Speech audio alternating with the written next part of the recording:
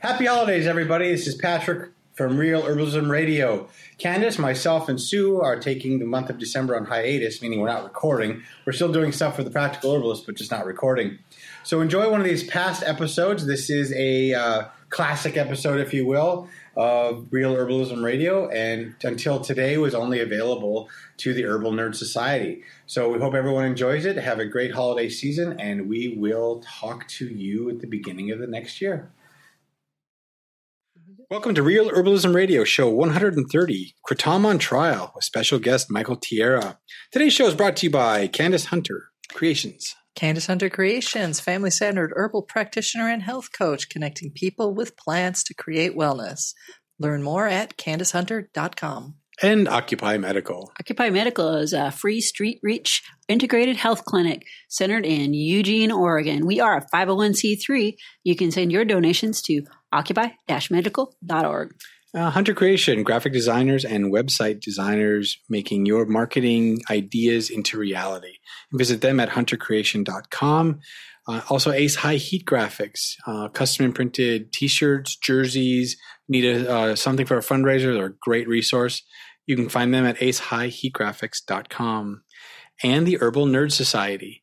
For just $4.99 a month or $49 a year, you can get access to 100 articles, Sue, now? 100, yep. And that doesn't even include the That's awesome... 3 digits. Right, it doesn't even include the podcast, right? Mm-hmm. Yep. So with the podcast on top of that, 200 articles that you have access to as special resources if you are an Herbal Nerd Society member. And people have said many times they see the link and they're like, oh, I can't read the article. Well, you have to be a member. You have to be a member. There is this is exclusive article and podcast availability, but it's only $4.99 a month. And, you know, if you just can't deal with that, there's plenty, there's hundreds, over 500 other articles on our podcast or on our website to check out. So the swanky stuff is our Herbal Nerd Society. Yes, the swanky stuff. Mm-hmm. And we also have our special sponsor, right? Yeah. What is it, Candace? The Journal of Foundational Herbalism, published through the School of Eclectic Herbal Medicine. Yes. That's a Thomas Ely joint, isn't it? That is. Thomas Ely. Yep. Yeah, so we want to send a hearty thanks out to them because they have put out ads for Real Herbalism Radio in the past. And Thomas has been an awesome guest. Yeah, wonderful herbalist there. Do they have a website for that, or a place, or did you already say that? Sure, I just think you said the name, but you didn't say the website. You'll see that on our show notes. So go ahead and click on the show notes, and you'll see a connection there. Thank you for sponsoring us. So how about this? Thomas, if you're listening, we need those ads. We really need those ads. All right. So there's some springtime or becoming springtime. Well, at least here, not on the East Coast, but we have some events coming up. And Sue, I think you're going to be at a couple.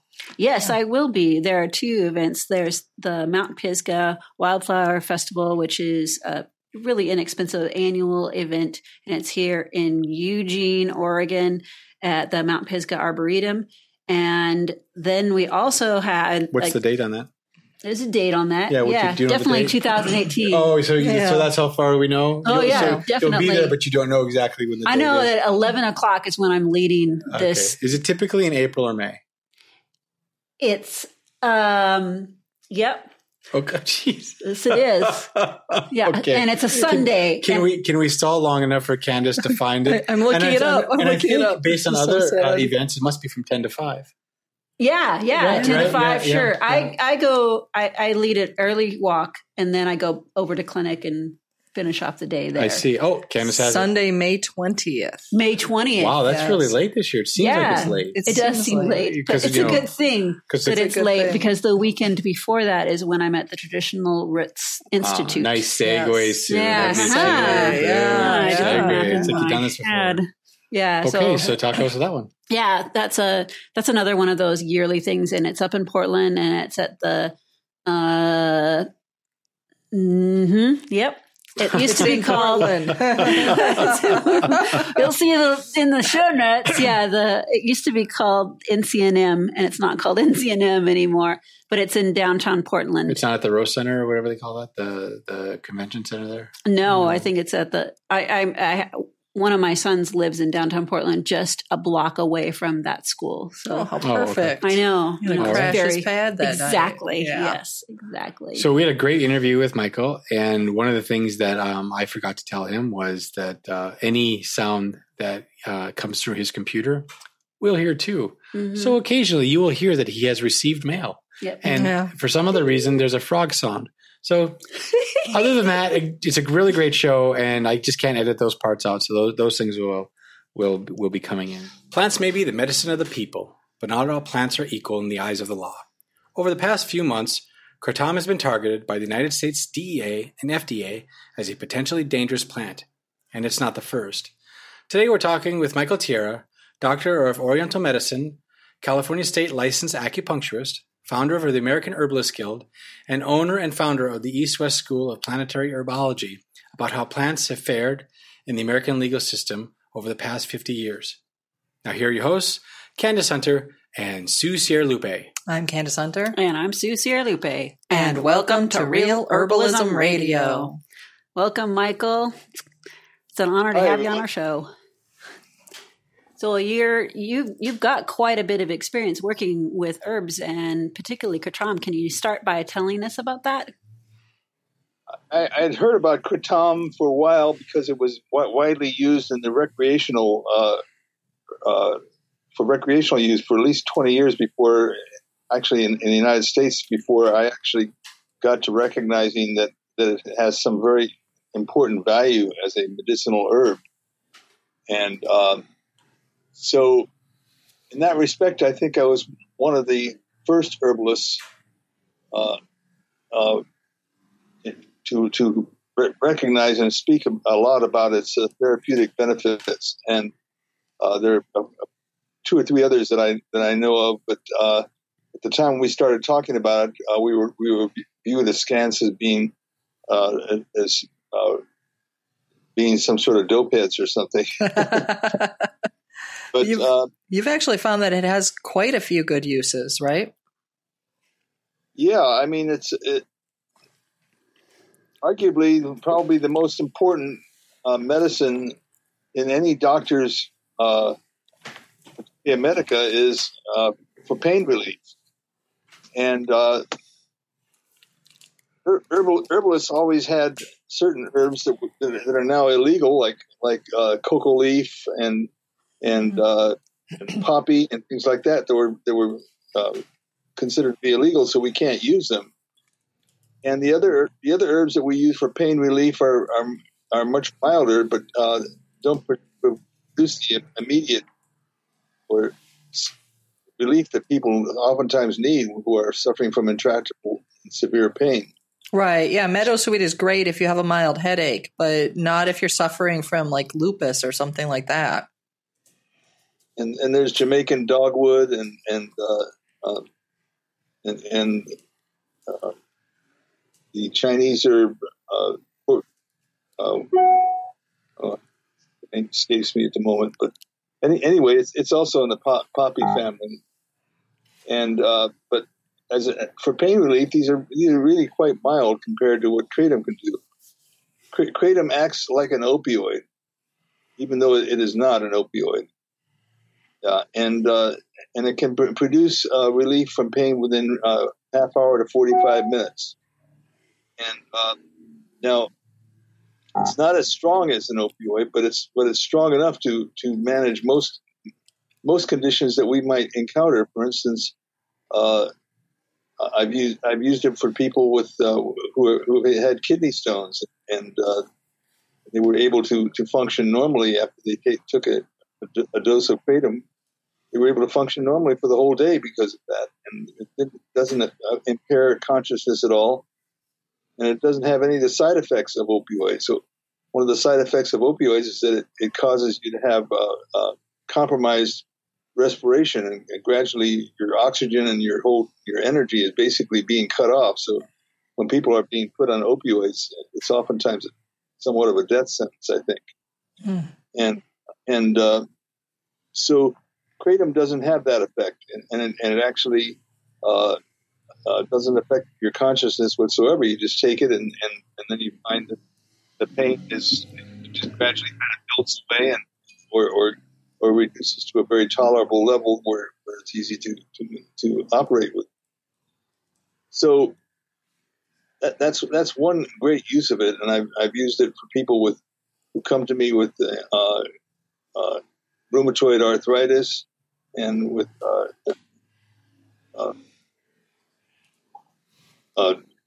severe back disorders with discs that have deteriorated, and basically things that herbs can't treat very effectively, nor can Western medicine. Right. And the only thing they give you is opioids, and opioids are severely addicting, and kratom is not. And so it's an incredible herb. I think it's one of the greatest herbs on the planet, personally, and it's really worth our fighting to protect and keep it available, keep it legal. Now, one of the other great uses of it is that it's very popular in this respect, is that it's used for people who are getting off of opioid addictions of all kinds, and also people who are on antidepressants, and people who are getting off alcohol, preventing withdrawal symptoms from all of these conditions. And so there's literally thousands of people in the United States who use kratom for that purpose. So, right, and there's no actual real deaths clearly linked just to kratom, right? And it seems like all the deaths that are supposedly linked to it are also, kratom was one of a cacophony of other substances that were found, including fentanyl. The FDA keeps throwing up a number of 36 deaths, but the word that should be listened to there is associated with kratom. That's a big word. Associated means that they were taking other kinds of drugs, that any of which could have caused the death itself, and so nobody has actually died from kratom by itself, and so now there is a, because it is being used recreationally. There's also the tendency for people to try to use it to get stoned. Yeah. And to that respect, people will take very large doses. How big is large? Well, anywhere from 20 grams, 20 to 30 grams at a time, which is it's hard to imagine how they can stomach it, because kratom at a high dose like that usually causes you to vomit. So, right. Yeah, 5 grams is, for comparison, considered a medicinal dose from what I've noticed standardly. The ways to get around that is to make an extract, and so making an extract or putting it in capsules, you can easily drop a lot of it that way, and perhaps that's one way that people use it. But as an herb to get stoned on, it's really very, very, it's not very satisfactory. It's not fun. It's not bad.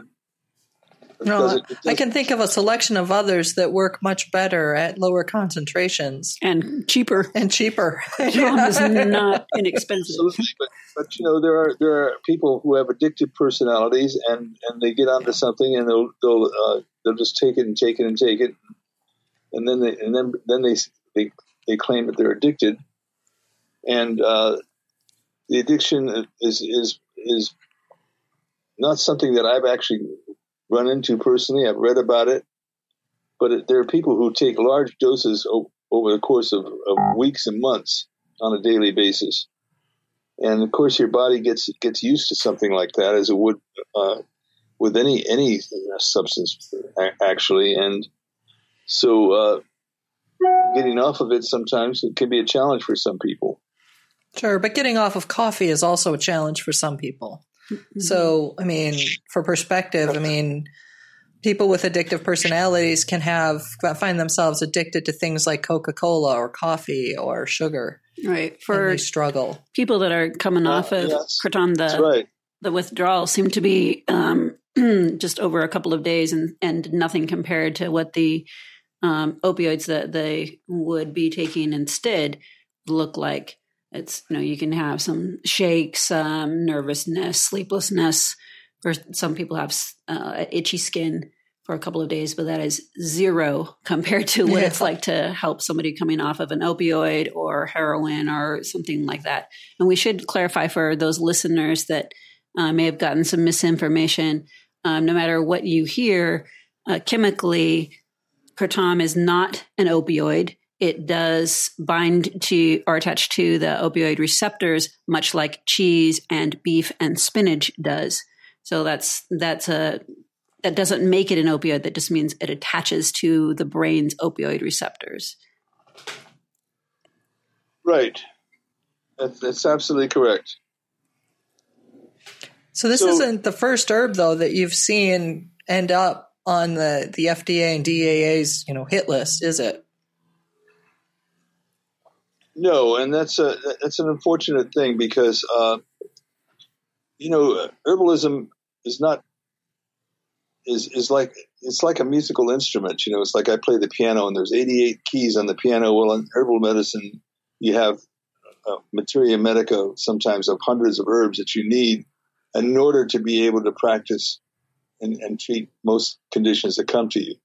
Right. And if you and so it's like if you're trying to create an herbal formula and you can't use ma huang, for instance, because it's so effective for the respiratory system and for the lungs and for allergies and for asthma and things like that. It's like it's specific for those things. It's like trying to play a incredibly complex piano concerto missing middle C on the keyboard. Yeah, it's kind of ridiculous. And people try to substitute different things, and it's not very satisfactory. Now, when I first started herbalism, I studied with Dr. Raymond Christopher. He was like one of the lone voices in the wilderness when herbalism had practically completely died out in the United States of America. And the only regulation that there was is that you could not is practicing medicine without a license, which is a standing issue today as well. Yeah. And so I was with him an apprentice with him, and I was with him when I saw him getting busted in San Francisco and being marched off in handcuffs and sent to jail with a $50,000 bail on his back, which is more than you have for rapes. Wow. So, and what was he arrested for? He was arrested for practicing medicine without a license. He was working in basically a space that we had provided for him, doing iris diagnosis and recommending his herbal potions for each person based on reading the iris of the eye. Okay. And I don't know that he was specifically saying, I'm giving you this herb to treat, cystitis, or this herb to treat psoriasis, but he would say he would describe the conditions of the eye that a particular organ was not functioning up to par, and he would prescribe specific herbs for each of the organs that might be involved in compromising somebody's health. So people would sometimes be taking 5 and 6 different products at the same time. So it may seem startling to some people, but really that's how herbalism is practiced. Mm-hmm. You have to treat organs, and sometimes you can put it all into one formula, and sometimes you have to use several formulas together. So that was at that time. There was the last herbal pharmacy in the United States was on Ellis Street in San Francisco, and they were selling herbal products and herbal potions to people all over the United States, and there was such a thing as an herbal pharmacist, and they were the last ones when they closed their door. There's no more herbal pharmacies in the United States of America. the present time, at least in that of that type.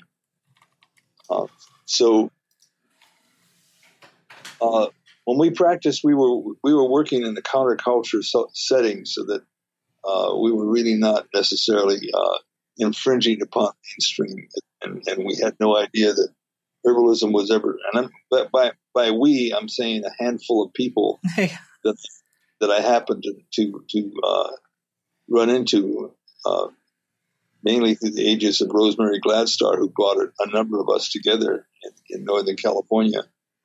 So I think of people like David Winston and Christopher Hobbs and William Lasassier and a few others who were part of that generation, who really ushered in what I call the mid 20th century herbal renaissance. But we had no idea that herbalism ever go mainstream. Suddenly, herbal products were being sold at Walmart. It just kept going until it's a multi-billion-dollar industry today. Right. And so, one of the great boons in terms of herbal regulations was the passing of the DSHEA food supplement regulation. This was in 1994. Dietary supplement that allowed people to use herbs on their function, and not for treating disease, but for instance, valerian was good to help promote restful sleep, but you couldn't say that it was good for insomnia. And right. That's pretty much the kind of legal ways that are regulated today. Of course, as a Chinese herbal practitioner, I can treat diseases and name diseases and so forth. And I think we all tend to push the envelope as in our personal practice. I do teach how to do it legally.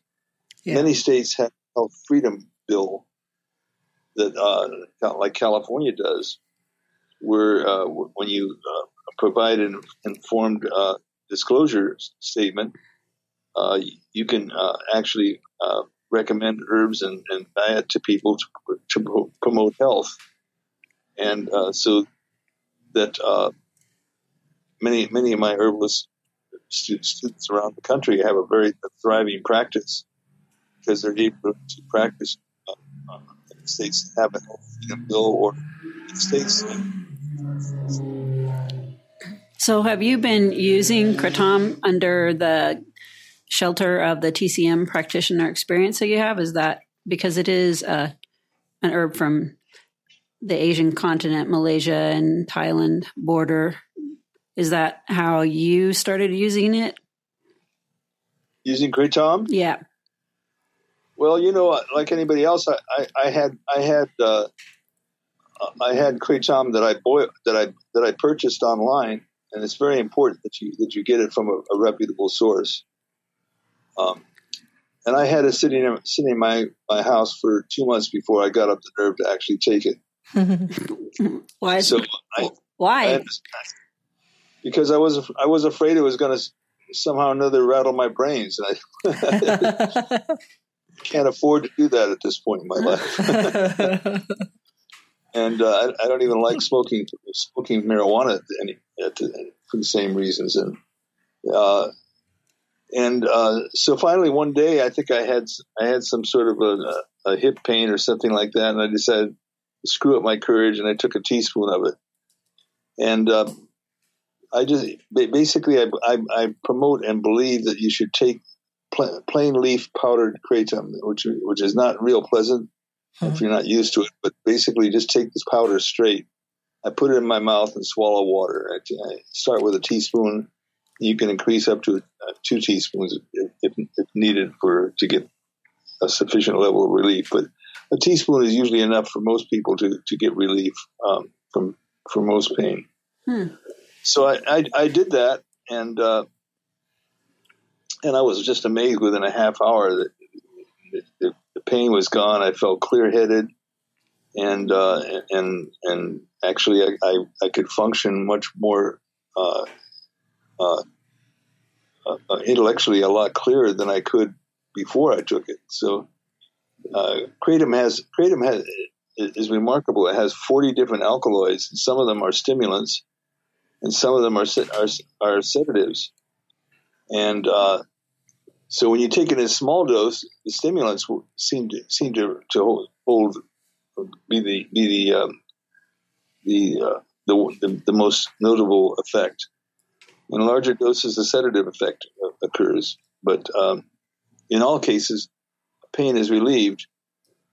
And one person I know has ADHD, and he takes white vein kratom, which is the stimulating kratom. And he takes like a half a teaspoon in the morning, which instead of taking Ritalin, that is totally enough to control his attention deficit disorder problems throughout the day. So nice. So anyway, that's when I started to use it.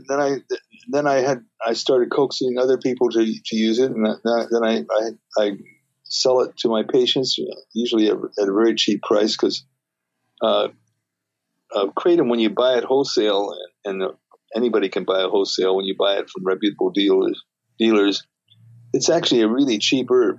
I mean, you talk about the leaves of the tree, right? And usually it's the species Osa, the red vein, that I think people have familiarity with, and that I've seen some the studies on it. What would you define as being a reputable source for these? Reputable sources? Mm-hmm. Like, what would be some of the characteristics?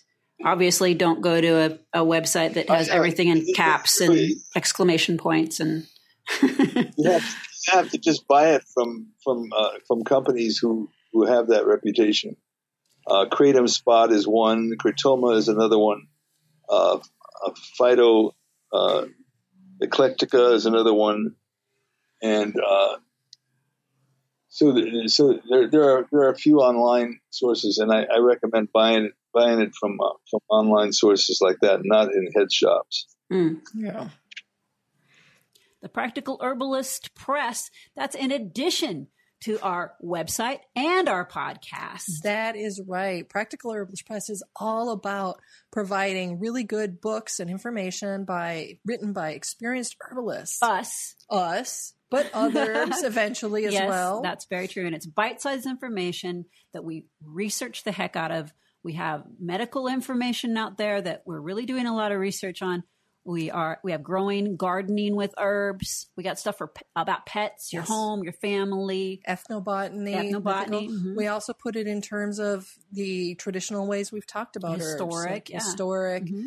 whether they're warm and cooling, that sort of thing. Mythical and very practical stuff. The Practical Herbalist Press is dedicated to providing the best herbal-related books on the market. Look for our titles on Amazon, search for the Practical Herbalist Press, or visit our website at practicalherbalistpress.com. So one of my concerns with kratom is that it's going to end up becoming a regulated herb like mahang, which is ephedra. And ephedra is one of those ones it was or could be a very powerful tool for helping herbalists help people with asthma and other bronchial problems. And most of us don't have access to that because of the way the laws are structured. I understand, and I'm not sure if it's actually accurate, that like you as a practitioner of Chinese medicine you have access to it, but no, I don't. Oh, okay. No, I don't. That's unfortunate. There are a number of Chinese herbs and substances that are used in Chinese medicine that are incredibly important, but have been just categorically not available. And I try to get them smuggled in or in some way, whatever, so I can use them in my clinic. Sure. But kratom is illegal in a few states in the country, like Alabama, Arkansas, Indiana, Vermont, Rhode Island, Wisconsin, Sarasota County, Florida, San Diego. Is legal in California, but interesting, a city can make it illegal. So San Diego, kratom is illegal, and Jerseyville, Illinois, and Denver, Colorado. So So it is, and it's legal in most countries in the world, but there are a few countries that ban it. So when you saw this happen with Ma Hung years ago, is it the same kind of pattern that we're seeing happening with kratom? No, it's a little different because Ma Huang was an obvious situation because people were really dying from the Ma Huang. Legitimately taking like 600% more than they should have, like that baseball player, for example. They were dying from the Ma Huang because people were using it for weight loss and also as a substitute for speed. They were concentrating very highly for that purpose. So there were some reported deaths strictly from the use of Ma Huang. This has not occurred with kratom. And counterbalancing with that, you have thousands of people who are now depending on it as a substitute for opioids and getting off of opioids, withdrawing from alcohol and different things like that. So there's a huge population of people who are championing keeping it legal.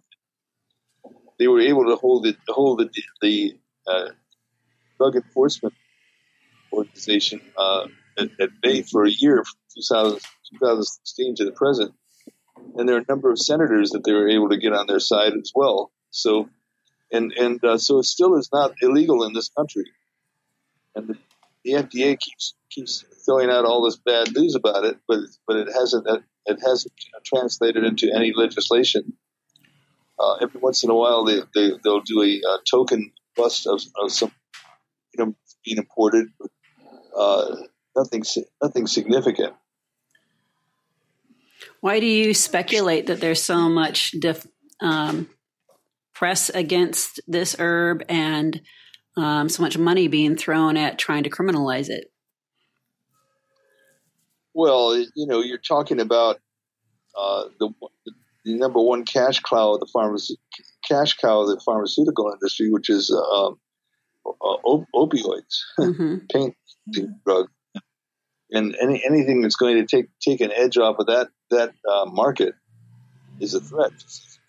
I'll take an edge off.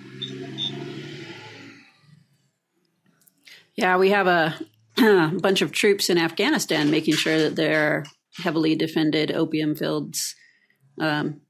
So that's quite a bit of cash right there. Exactly. So I mean, that's a major issue, and I don't know how one gets around that. The pharmaceutical companies can't ignore the fact that kratom is working for, even though the FDA says there's no proof that it does anything that's of any value. I find the FDA's right now, I mean, they're saying things like 36 deaths associated with kratom, and they're not mentioning the 115 deaths a day associated with opioid addiction, and in most cases directly connected clearly to opioid consumption. I mean, that's 36 deaths from comfrey or from anything like that. If any drug company put out a drug, and that's what they got, they would say, "Hallelujah, we got a winner," because only 36. Only 36. But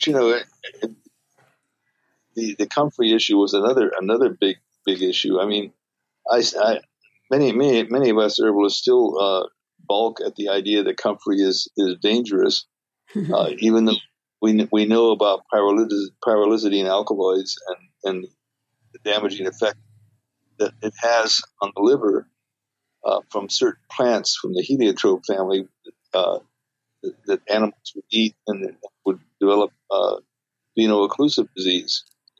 In other words, the liver just shuts down. Right. And so on the other hand, herbs like comfrey and have many other, hundreds of other things besides one particular toxic principle, and you can find a toxic principle in practically any any substance. And I would agree that pyrrolizidine alkaloids are definitely an issue for concern, but there's something about comfrey where it doesn't hold up. That the fear and trepidation associated with its use doesn't hold up, and worldwide, people were millions of people were taking comfrey on a daily basis, and I think they came up with 5 different cases around the world where they could find veno-occlusive disease. Right. Well, the dose makes the poison. But and of course, the real issue is that you especially don't want pregnant women to take it because the developing baby would have a problem with its liver developing properly. Well, hell, before I ever knew anything about that, and I was living in a commune, and we were using raspberry leaf. We would routinely give pregnant women comfrey and raspberry leaf together to foster healthy children. Because it was so nutritive, right?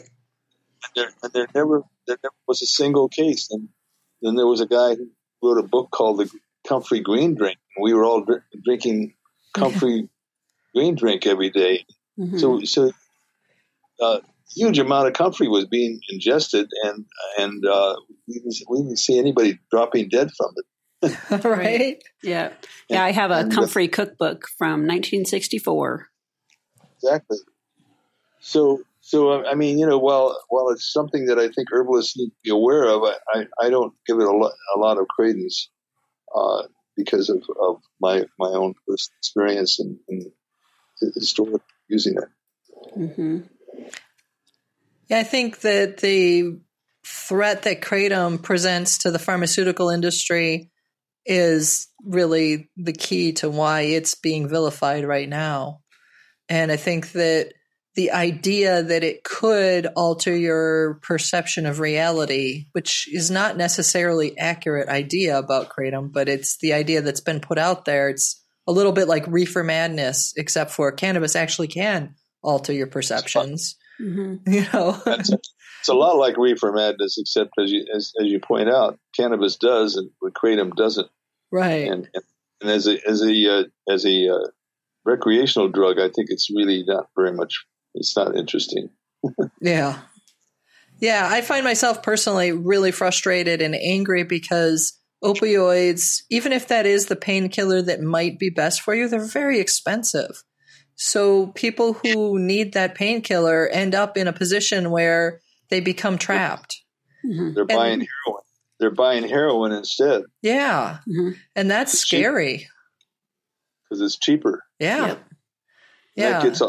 That gets all these people who thought that heroin was some sort of a drug for underground derelicts and so forth, rolling around in the street from heroin addiction, and it's really tragic. Yeah. But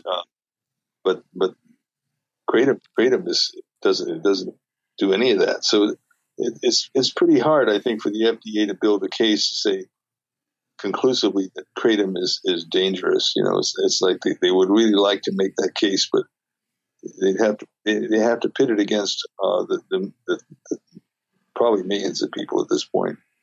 I'm hoping we have the numbers. I'm hoping that we really do have the numbers to keep this plant free. I think that's one of the advantages in living in an internet culture, as opposed to when ephedra came out, is the mass communication enables people to get together faster and share information better. And, of course, the internet has its disadvantages, but one of the nice things that we've seen through some of the other, like the Parkland shootings, et cetera, people mobilized quicker because they were able to communicate with each other faster. So perhaps this will be to our advantage as well. Just keep putting facts out there and listen to people when they're talking about their fears, and make sure that they know that they're heard, and then say, well, I'm happy to tell you that here's some facts that will make you feel better. Those are scary things. You're right. Yeah. Never devalue someone's fears as much as your inner self says, man, I've got a great snarky comment for this particular situation. But it doesn't help in getting more allies. Well, that's probably, in my experience, that seems like it's the way to go. We just need to keep soldiering on and advocate for what's healthy and what's just. And that's not always an easy road to walk down. Any other perspective from you, Doc, over there in Michael Tierra land? Yes. Did you ask me a question? Oh, yeah. I just wondered if you had any other things that you wanted to share with our listening audience before we let you off the phone hook here about Kratom and some of the situations that we may not have touched on yet. Well, Kratom does have a traditional use in Thailand and countries where it grows. Interestingly, Kratom is illegal in Thailand. Yeah. And the reason for that is because it was competing with the opioid drug trade, and the country was very much dependent on taxes that were levied on opioids during the early 20th and late 19th century. So they made Kratom illegal because it was people were using it instead of opioids, so the government wasn't getting any taxes from it. And that persists today, although there's a movement to legalize it again. That's also afoot. But some of the traditional uses of Kratom is for dysentery and diarrhea. It's of course we talked about its use for drug withdrawal and painkiller, but and also the white vein Kratom being specifically good for boosting energy, and also as a mood enhancer for depression, as an antidepressant, and it's also a blood sugar stabilizer, anti-malarial, and anti-inflammatory. After all, it's got a nasty bitter taste and lots of alkaloids, and alkaloids tend to be things that fight off different kinds of pathogens. So anyway, I think that people should be aware that there's one organization. There's actually a few that have put out reliable information, but one specifically that I find very reliable is the American Kratom Association. Mm-hmm. So whenever you're reading any slurs or any issues about Kratom being regulated or causing a death, or recently they talked about Kratom, batch of Kratom had salmonella, and yeah, that can happen with any herb, and it's not a good thing. But right. The American Kratom Association is a good website to bookmark whenever you have any questions about what's the current issue with Kratom legally and so forth, and its uses and all these things. I'll go to that site. I use it all the time. Well, we'll be sure to bookmark that on our website in the show notes. Yep. So, and I know you did you have on YouTube a webinar on Kratom that we'll have link for that on the show notes. What's the name of that webinar, Michael? Yeah, I don't remember. Kratom, just Google Kratom webinar, Michael Tierra, and you should be able to find it on YouTube. Yeah. That was an amazing webinar. It was intended to be an hour and a half long. Uh-huh. It went on to 2.5 hours because I asked people to share their experiences at the end, and I didn't realize that we had over 400 people in that webinar. It was pretty amazing. And I didn't realize that so many people have been using it and were eager to share their experiences. And I was hoping to hear some negative experiences during that whole time. Mm-hmm. And not a one. So you were disappointed. I am so sorry. There wasn't one negative thing that went down about it. And you can listen to that webinar and hear all the different ways that people were using it, and how it's turned people's lives around. Intractable pain is no fun. Right. No. Well, I'll tell you a negative thing about it. It does not taste good. I tried it, and you're talking about putting a half a teaspoon in your mouth and then washing it down.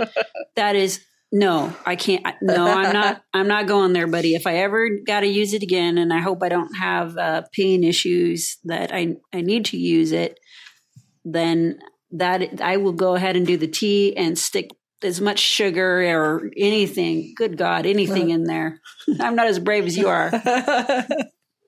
You can put it in capsules. I haven't found that the tinctures of kratom work very well, actually. But the tinctures, yeah, I know traditionally it's used as a tea. A tea or a powder, or chewed just straight up. Chewed straight up. Yeah. Well, I don't have a kratom tea tree sitting outside my house. So no. Things that improves it is to take it with lemon juice, and lemon juice actually potentizes it. Oh, that's a good thing. Would that also work for vinegar? Yeah, apple cider vinegar, but I think lemon juice is more pleasant. Yeah, a lot more pleasant, probably. All right. Fair enough. Okay, well. So don't be afraid of using kratom, and I recommend everybody buy a pound of it right now from some reputable source and stash it in the freezer. It'll keep a long time that way. Buy a pound of the powder and keep it for that day that you or somebody you know that might really need it. Oh, yeah. I have about 7 or 8 pounds stashed right now. Uh-oh. Wow. You got a big freezer. Yeah, my freezer's overloaded. I'm going to have to get another one just to keep the kratom, I think. Well, thank you for being on our show, Michael. And please share with the rest of us how people get a hold of you. Sure. The best way is to go to my website, which is the website that describes the East-West Herb Course. And I also have a blog, a 2-part blog on kratom there that you can read more extensive information on it. And Leslie Tierra and myself both relate to that website. And you can then write to the address that's on the website or call area code 831 336-5010. 831-336-5010, and you get the administrator of the East-West Herb Course. Oh, that's nice. So that's the best way to get in touch with me. And but just remember planetherbs.com. That's the address website. Planet Herbs. Okay. Well, thank you also for your work in the past, not only with your books, but the clinic and all of the work that you've done to help herbalists around the world. And helping found American Herbalist Guild. Indeed. Thank you very much for that. Sure. All right. Well, thank you, Michael. Well, thank you, and have a good evening. Thank you. You too. And you know now what time it is, guys? It's time to put an herb on it. Not howdy-doody time. What? Not howdy-doody time. No, you're not supposed to bring anything else up to it. It's put an herb on it. Put an herb on it. Put an herb on it. We're done. Okay, next time. So everyone, till next time. Put an herb on it.